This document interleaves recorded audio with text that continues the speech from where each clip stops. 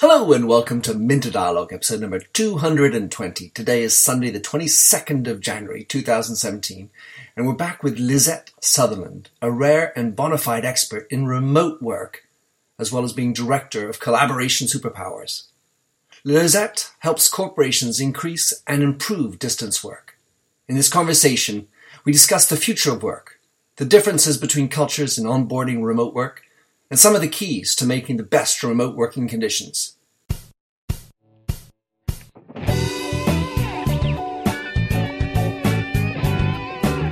Welcome to the Minter Dialogue Internet Show, where we discuss brand marketing with a focus on all things digital.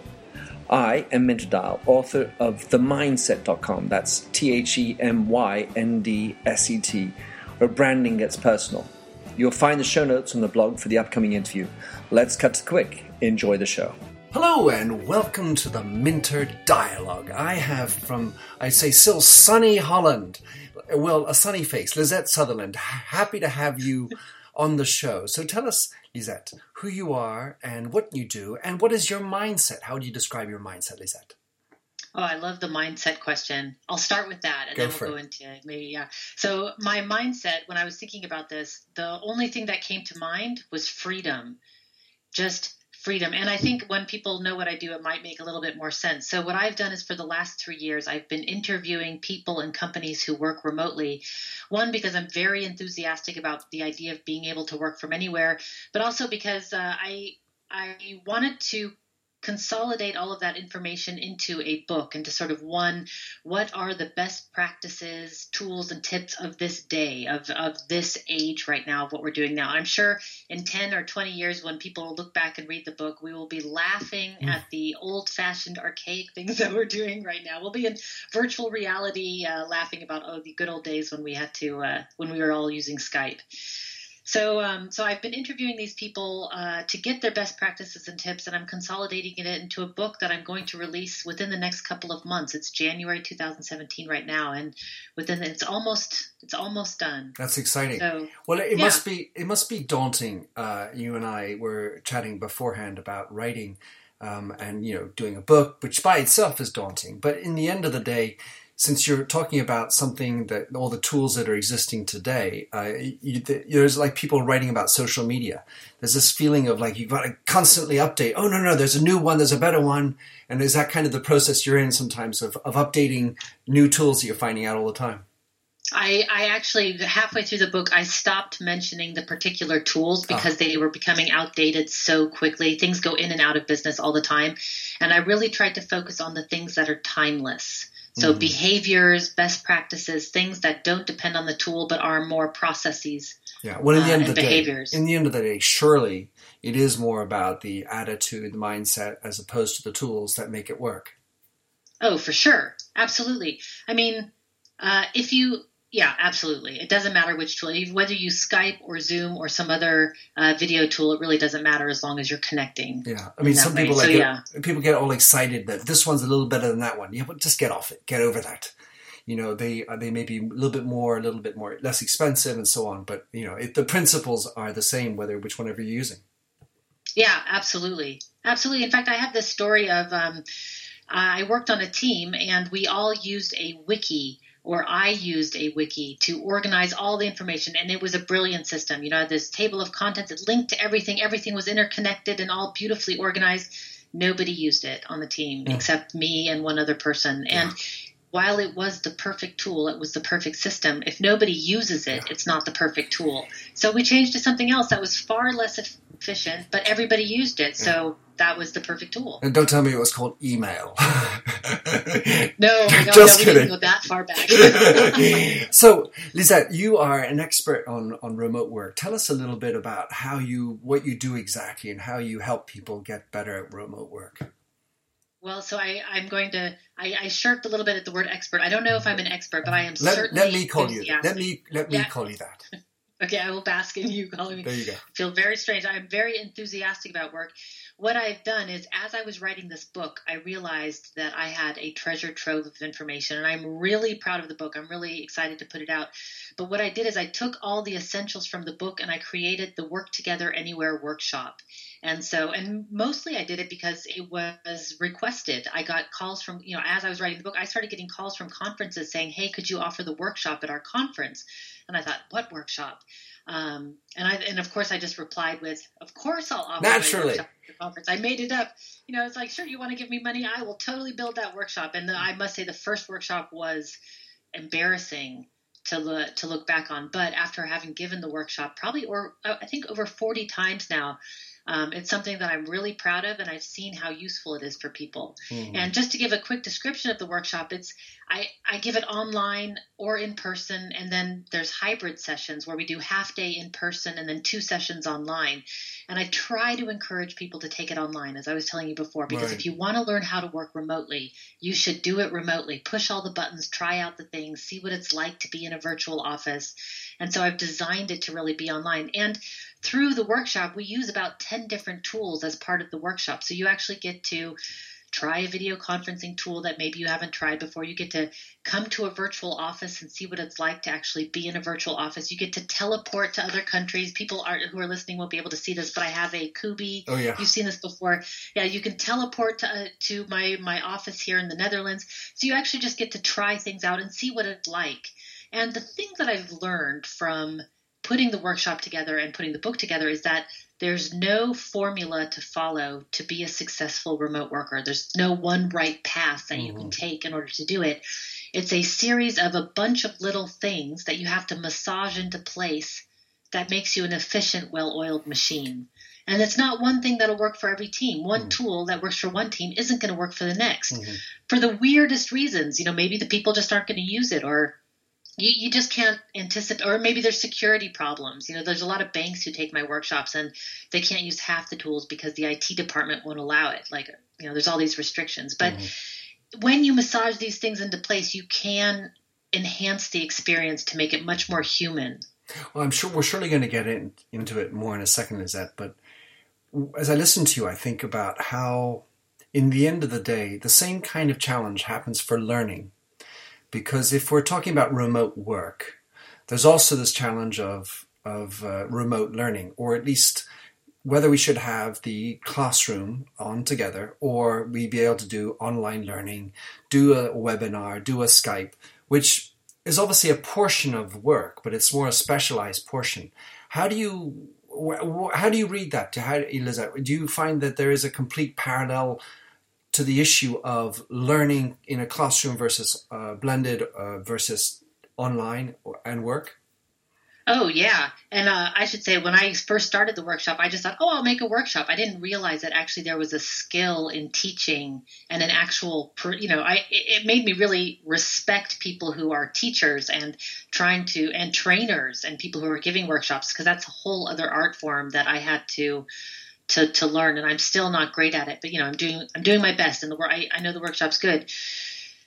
If you're in a room together with people, you've got all the senses, right? You've got people next to you. You can fist bump them, and you can high five and do things, and that's certainly more engaging. I know that there's a lot of courses out there that are purely online that you can just watch, and you do the exercises.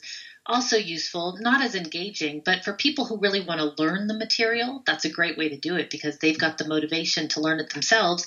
They simply need the information in order to integrate it.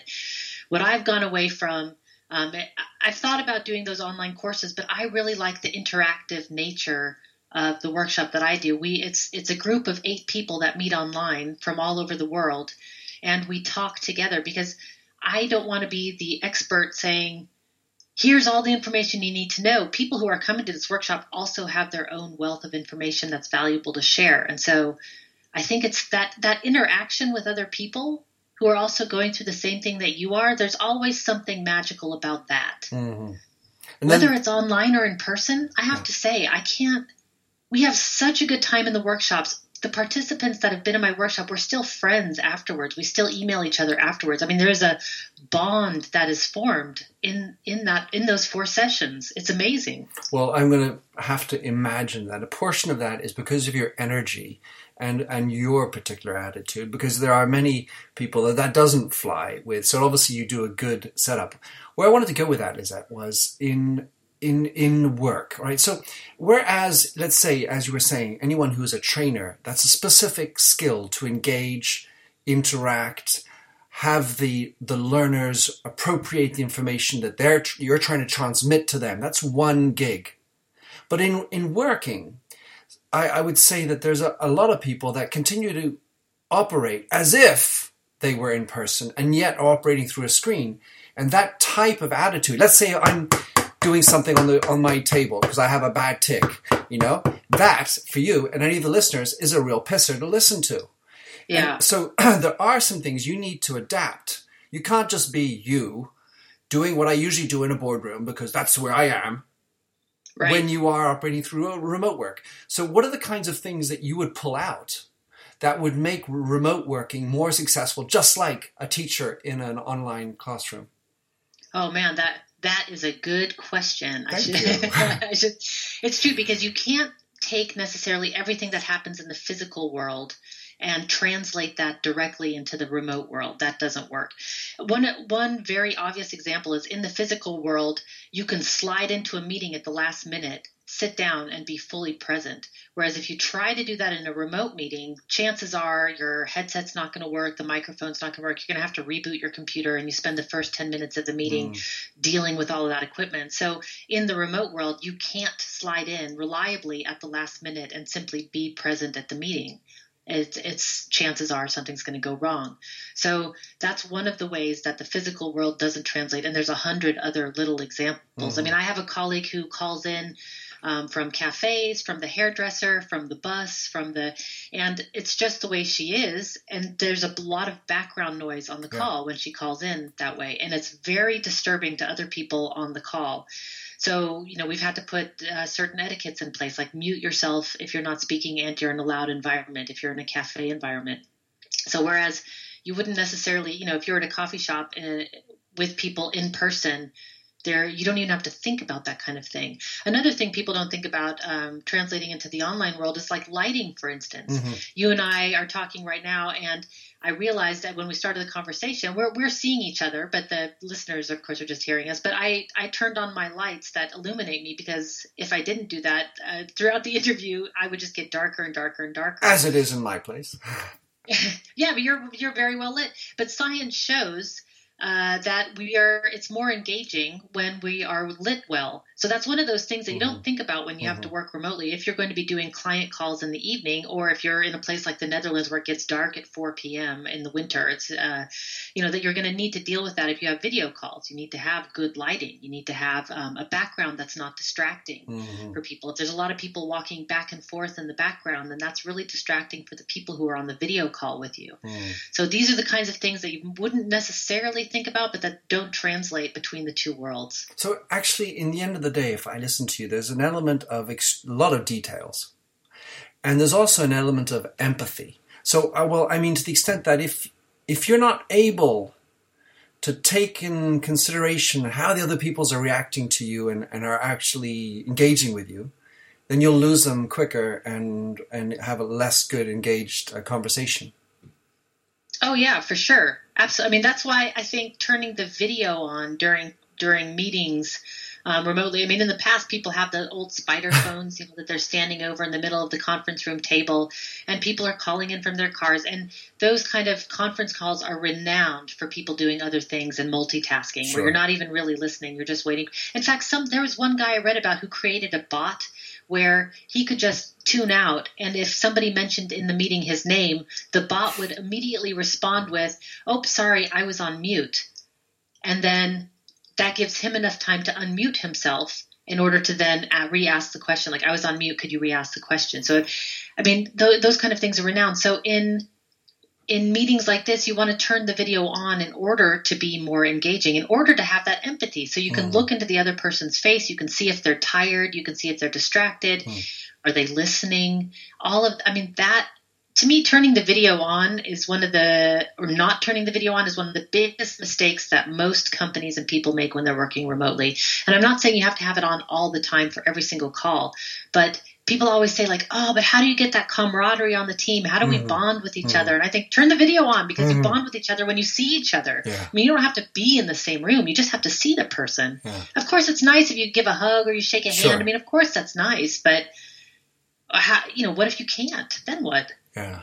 So, Lisette, you and I were talking about how you travel around the world, and you get to do this seminar in so many different places, and I've had the tremendous chance to work around the world as well, and I've seen a lot of things. But I was wondering let's first of all start with how much remote work is being done. Is there a way to understand how much, or how do you classify? Maybe you should start with that, and then how much of it is being done remotely?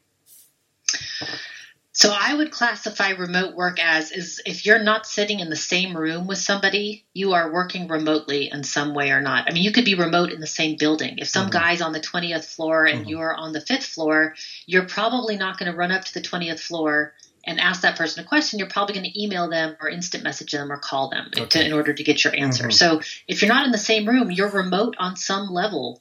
Right. In which case we have a lot of remote. I mean, really, then that's got to be some huge percentage is remote then. It'd be a huge percentage. But in terms of like people who are telecommuting, I read a statistic that 1 in 5 workers around the globe are telecommuting. And I would define telecommuting as you're working for one particular company, but you're not working at the location. You are working usually from home. Usually from home. And so I've read a lot of statistics about which countries are more interested in or allow for more, or as you say, telecommuting like this. Give us an update on which of the countries which are doing more remote work than others. It's super interesting. So I have these statistics that I have in my book, and it was a Reuters poll. It said 27% of telecommuters are in the Middle East and Africa. That completely surprised me. I don't know why. I just wasn't expecting that answer. 25% in Latin America, 24% in Asia Pacific, and 9% in North America and Europe. Only 9%. I really thought it was a much bigger number than that. But of course, the statistics show that all signs point to it's on the rise.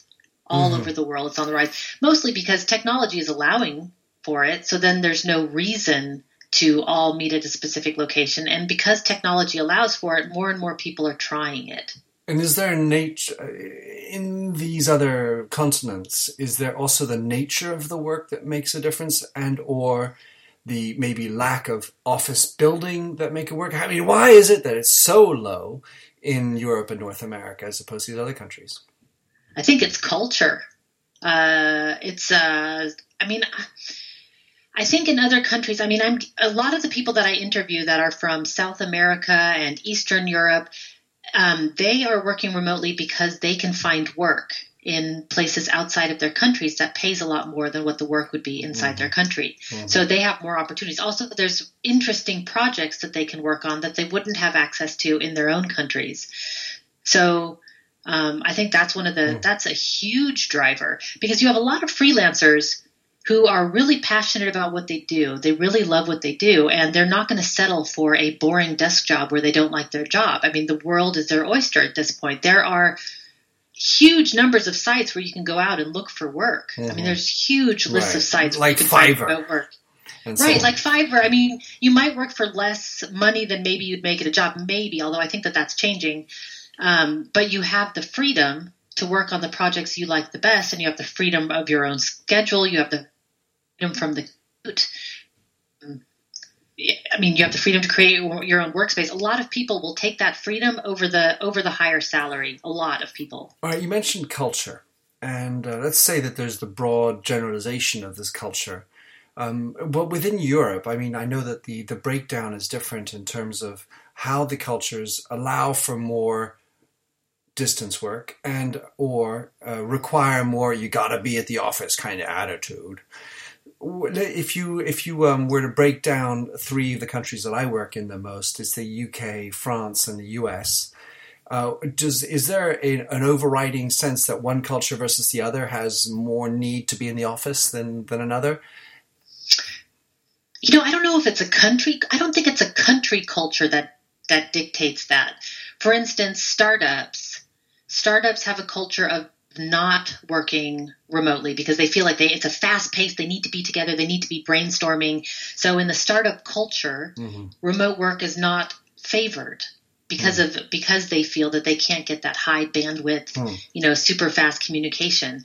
So it's funny. I think it's more divided amongst industry and, amongst developers. They've been working remotely for a long, I mean, a lot of people have been growing up with games like World of Warcraft, which you can play with people from all over the globe. So now kids are literally working remotely while playing a game, but they are strategizing together. They're building plans. They're going out on missions. And all of this with people they've never met, and they don't share the same language.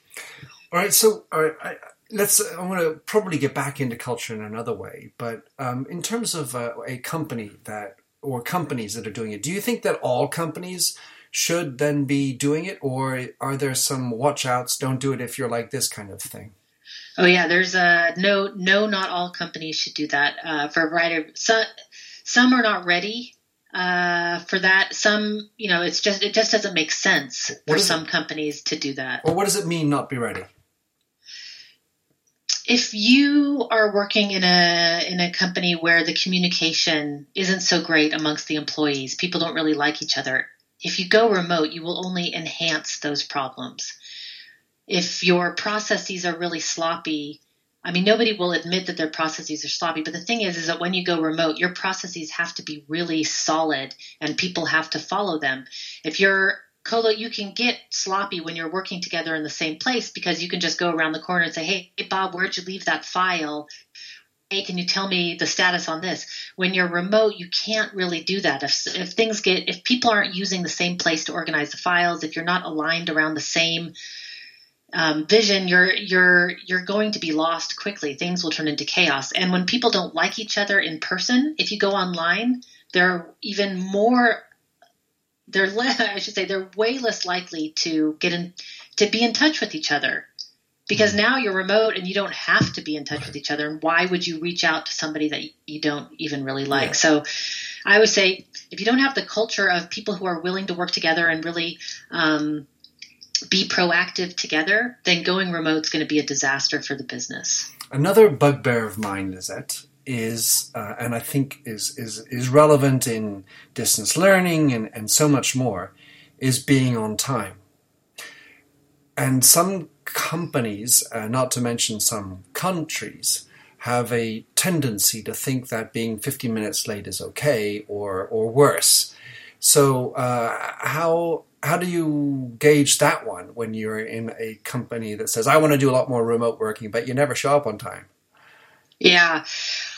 The way I normalize that with the teams that I work with is that we as a team, every team that I work with, we come up with what I call a team agreement, which just defines how we're going to work together and the values that we share. So some companies, it's true, they don't value being on time. It's not something that as part of the culture, it's not something that they do. So, it could be that they explicitly state in the team agreement that, it's not a big deal. It could be that they do explicitly state in the team agreement that as a remote team, we are going to be on time to the remote meetings. So that I solve that through creating these team agreements. It's defining the expectations that we have for each other. Are there core hours? Where are we going to share the files? How are we going to get in touch with each other? Are we going to communicate via Slack or email or instant message? What are we going to pick up the phone? What are our communication channels going to be? Do we have a shared calendar? And how do we know what each other are doing? All of those things get defined in the team agreement. And when we speak about culture to me is defining what normal behavior is. And that can be normal behavior for the country that you live in. It could be normal behavior, for wherever you are. So, if you're part of a running group, what is the culture of the running group? What's normal behavior in that group? So I feel like a team agreement also helps define what is the culture of our team. And it actually opens up the dialogue for asking the questions about other people's culture, because you start to say like, oh, I see. Fridays is a day of prayer for the Muslim religion. So if you're working with somebody who is Muslim, then you want to respect that Friday for a certain time that they have their prayer time and that they will be offline and unavailable during that time. And then you get to ask all the questions like, well, why? Why is it Friday? And why? What kind of prayers? And, then you start to get to learn about people. And I think the team agreement is it's the perfect opportunity to define those norms on a team. And one of the people in fact, several people that I interviewed, they all said everybody has their own user manual. So yes, we can quickly it sure saves time to stereotype. And we can kind of do that when we work with people from other countries. But in the end, we're still working with an individual who has their own preference. And that by defining that through the team agreement, we can really define that for our team. I love that idea of we all have our own user manual. And I think it brings up this other idea that you and I, anyway, we weren't necessarily born with the internet, not, talking age. For sure not. and so Thank God in some ways. We've had my teenage years that's right. not online. So we've had to learn about this as adults. Children have sort of adopted it as a sort of just a breathing and brushing teeth kind of a thought, quote unquote. But at the same time, with our user manuals, as we've gotten older, and especially when you're dealing with, older executives who have, let's say, a hard in the tooth user manual, we've gone off and we've have this multiple ways of dealing with a mobile phone. And, for example, I wanted to take another idea. Well, before we do this meeting, let's turn off our mobile phones kind of approach. And it's almost, I tend to want to think that there must be, in my mind, an international standard to how remote working should be done. And the reason why I go through that, I think of it like a business class lounge principle. That is to say that remote working, certainly in my world, because that's sort of what, this is my filter, is I'm dealing with people from around the world. And so we have to have some kind of gap approach where, United Colors of Gap, where we are all operating in one vortex, which is this wire that's connecting you and me in Holland, or the Netherlands, I should say, and wherever else we're working. And therefore, there ought to be a standard time and a standard methodology with regard to these gadgets that pollute and disengage us from the conversation you and I are trying to have. That disengage us? Yeah, if these other things, if I'm looking at my phone while I'm doing this with you, or beeping and bopping and the notifications are coming on my screen, well, this is bad for business, is sort of my general thought. And I just can't believe that is a culturally different concept. No, I think that's a human thing. The problem with that is that some people have much different levels of stimulation than others. So one of my colleagues, she can handle all the bips and the dings and the things coming in. Like she's got all these notifications. She seems to be able to just navigate it, no problem.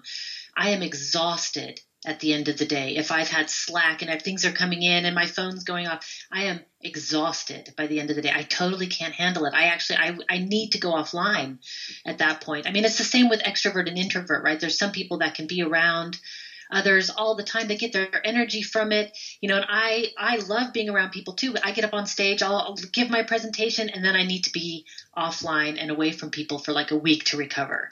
And there's others that, they can just go all night. It's no problem. So we all have different levels of what we can manage. That's what makes it so hard to do some sort of international standard. However, I would say that most people could focus a lot more and turn off the notifications and not multitask and to really focus on the task at hand and give what they're doing their full presence. And that would go a long way in the working world, not only in terms of getting work done, but also in terms of building relationships. Because when you're with somebody, like right now, my phone is gone, things are gone. I am with you right now. I'm going to give you my full attention. And I think that makes for a much more solid conversation, much more solid relationship. So people could benefit from that. You're right. It's the world of distraction. There's no question. And as you say, it's stuff that we need in our real world. So ultimately, what you end up doing, and somehow is like so much of this digital transformation, I find, is that it's uncovering the evils of our online world, our regular, offline world, our regular us. And it accentuates other things. And by this, let's say, project of how to do more remote work, you end up looking underneath the hood and you end up actually fixing stuff like you should like each other. Like, that's the real stuff. Yeah. Yeah, I mean, really, it's the human relationship it is the real stuff, but we need all of this technology to connect. I think the problem with the technology, too, is that it's highly addictive. And that's what makes putting the boundaries up. So, and with remote working, there's no boss saying, well, you should be done by the day at 6 p.m. and then go home and spend time with your family. It's now up to each individual worker to put up the boundaries for themselves and to stick to their own boundaries. And that is really hard to do. I mean, I would love to say that I don't wake up in the morning and pick up my phone first thing. I would love to say that. I go back to that over and over and over again. I have a goal like, okay, this week I'm not going to look at my phone first thing in the morning. And I do it for a week and then I'm back to looking at my phone again. I mean, I think it's an ongoing struggle. It's only going to get worse as the technology gets cooler. I mean, once we start talking about virtual reality and actually going into that kind of mode in terms of working, it's only going to get harder to turn the devices off. And there's all these digital detox places and things popping up of like, okay, we need to disengage and turn off. And I think it's right. We do need to individually find our own balance that's healthy. And that's hard to do. I think it's a huge challenge for the remote working world. Well, it is the boon of technologies, and it is all not the bust, but it's certainly the other doom of technologies. Yeah, it brings out the best and the worst in us, right? Like we can connect and have a really meaningful conversation, and and you're in the UK and I'm in the Netherlands, and I have teammates from all over the world, and that's super cool. And and at the same time, there's all these crazy distractions that's it's making us kind of crazy. Yeah. All right. So let me just last question for you, Lisette. Do you see that the remote is improving or is increasing everywhere? Do you think we're in for an officeless future? Is that something that we can imagine as companies look to try to improve their costs and all that? I certainly think offices are going to become less and less prominent. However, I think in the future, what I hope is going to happen is that we all have the opportunity to work where we're most productive. In an office with colleagues, and that's where we need to be in order to be productive, then I think that's where we should be.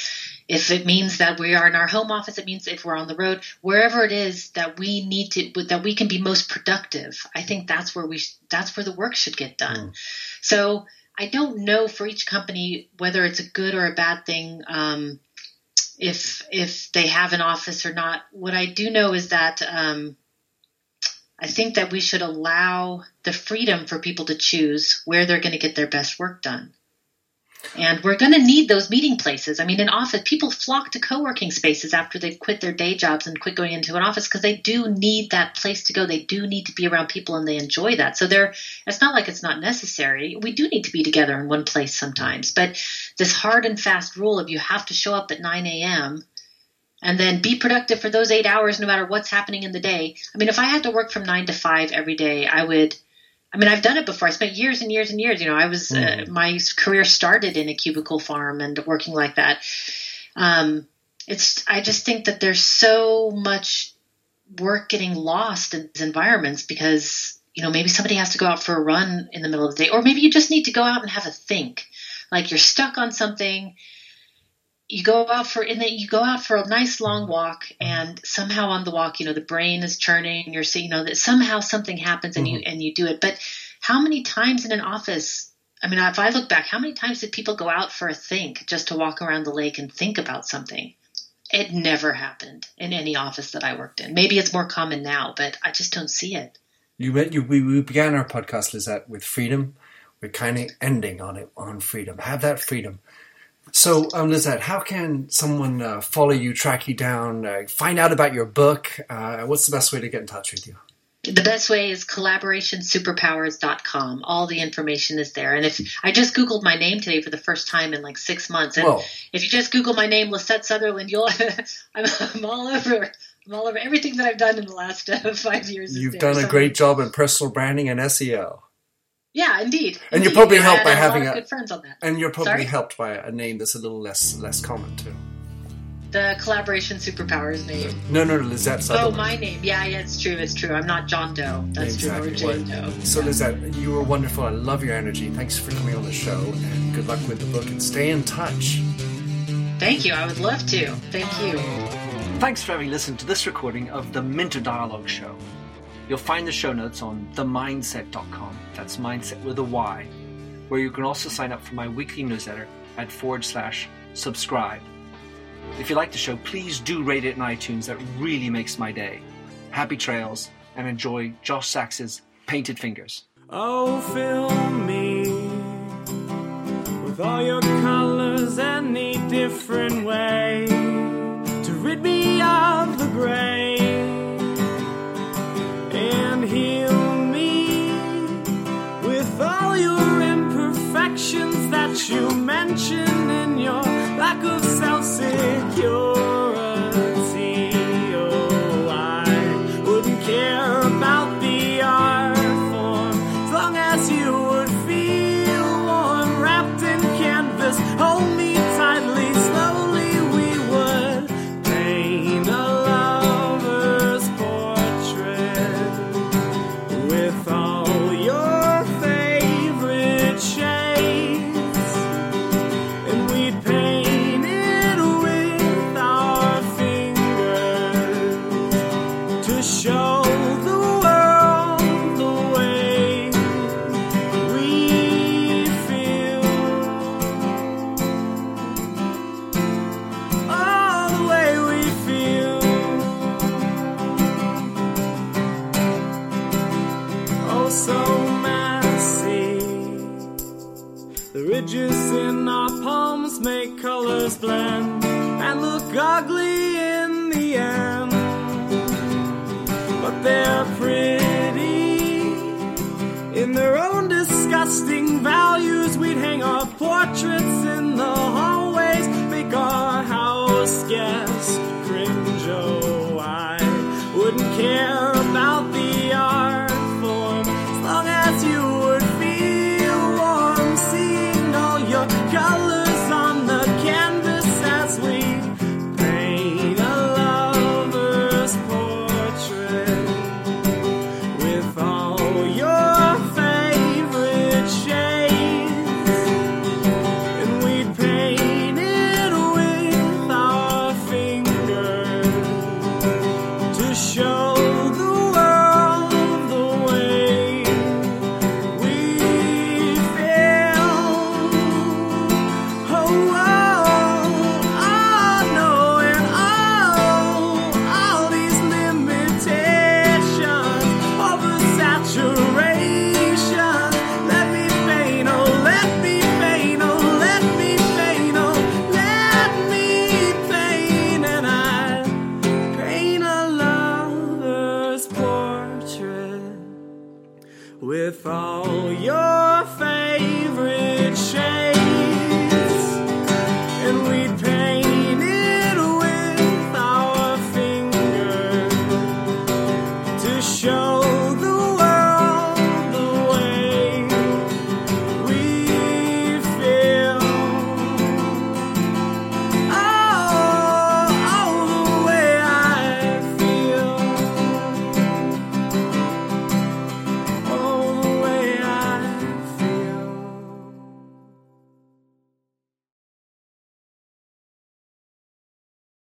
You've got questions, we've got answers. Business leadership, ownership, and sales can be challenging. Tune into the Accelerate Your Business Growth podcast to learn from the world's experts. Join me, your host, Diane Helbig, as I chat with people who have expertise in various areas of business. You'll enjoy the lively conversations that are focused on providing you with the ideas, tips, and suggestions you need to realize greater success. Get what you need for your business when you need it from the people who have the answers. Accelerate Your Business Growth is part of the Evergreen Podcast Network and is available on Apple, Spotify, or wherever you listen to your favorite podcasts.